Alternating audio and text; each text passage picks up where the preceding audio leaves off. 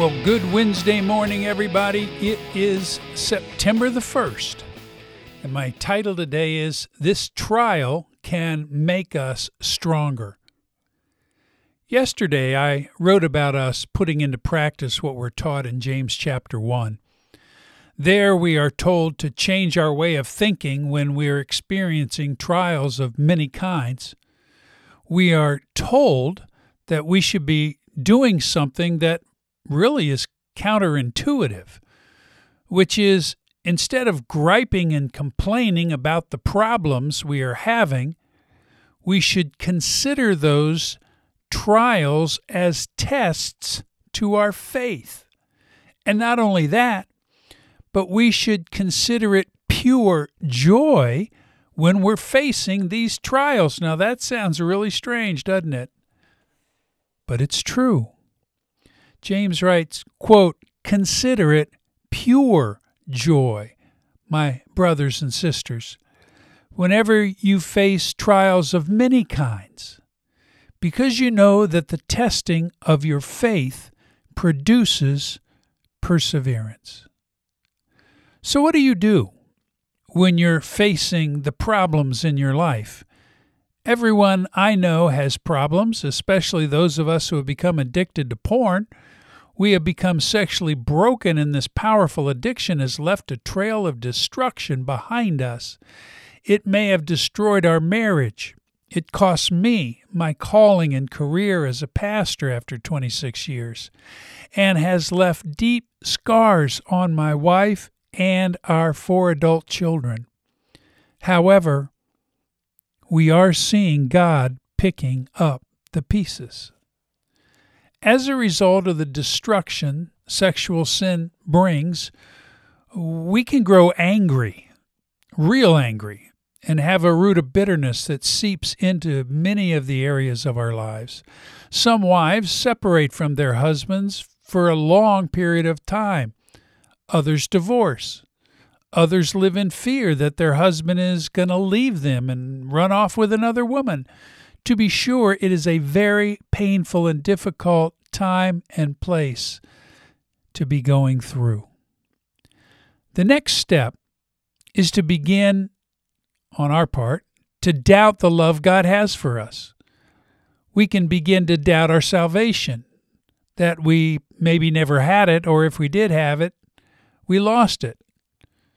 As if our salvation was hanging in the balance of us being able to live a sexually pure life, which it never has. I mentioned yesterday that what we need is a paradigm shift in our thinking. Instead of hating ourselves for the things we've done that has led us into this train wreck that we're in, what if we do what James is telling us to do? What if we consider it pure joy when it seems to be like we're living in a personal hell? Not because we are having a good time in this painful place. No, we are not. But because God can use this mess to test our faith and do a very good work in our lives. Are we able to give thanks to God for the disaster that we are in? Because doing that, by faith, we are believing that He will use it to produce in us perseverance. Now, I realize that might be very difficult for you, but I only see 2 options as we're living out the consequences of our sexual sin. One is to complain about it, to feel sorry for ourselves, and to grow into angry old men. Or literally do what this passage tells us to do. We're told to consider it pure joy, that God can use this disaster to strengthen our perseverance. We're not thanking Him for the disaster. We're thanking Him that He can use it to strengthen our perseverance. We're not being told to thank Him for the reality that we ourselves chose to become addicted to porn. but to give thanks that God can use this mess to make us stronger men. And nothing is able to make us stronger than persevering through difficult times. And is our ability to do this, thanking God that He can use this mess to make us stronger and give us greater endurance, is that a major thing or a minor thing? Big deal or little deal? It's a big deal. A major thing, because one of the most valuable things we all have is our faith. And our faith is the assurance of things hoped for, the conviction of things not seen. It means believing that what God says will happen will happen. When we are in the post phase of our sexual addiction being exposed, there has been an explosion in our lives, and the painful destruction seems to be everywhere. We've discovered that a suicide bomber has entered our marriage, and that bomber is us.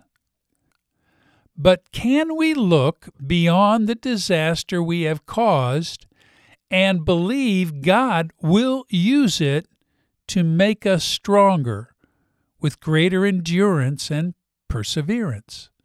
That's what this passage is telling us to do. And not only a mere nodding of the head with a weak response riddled with doubts, but by faith, truly believing that God will use it to our benefit and thank Him for that. That, my friends, is a true step of faith. Believing that God can use this to make us stronger and better men. Even if we're not feeling that way right now, having the faith to thank God that He's still in control and will use this to teach us perseverance. However, the passage does not stop there. There is a further result of having our perseverance strengthened, and James writes this, quote, "Let perseverance finish its work, so that you may become mature and complete, not lacking anything." We've been running around feeling like little children who are being punished. We do not feel complete.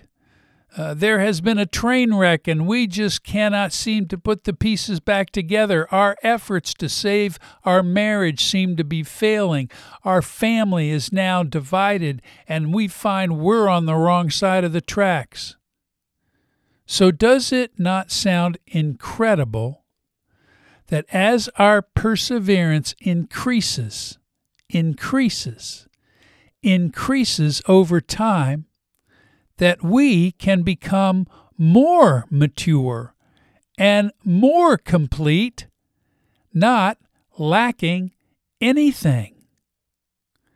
You know, Paul kind of says the same thing in Philippians 4, 6, and 7. Do not be anxious about anything, but in every situation, by prayer and petition with thanksgiving, present your requests to God.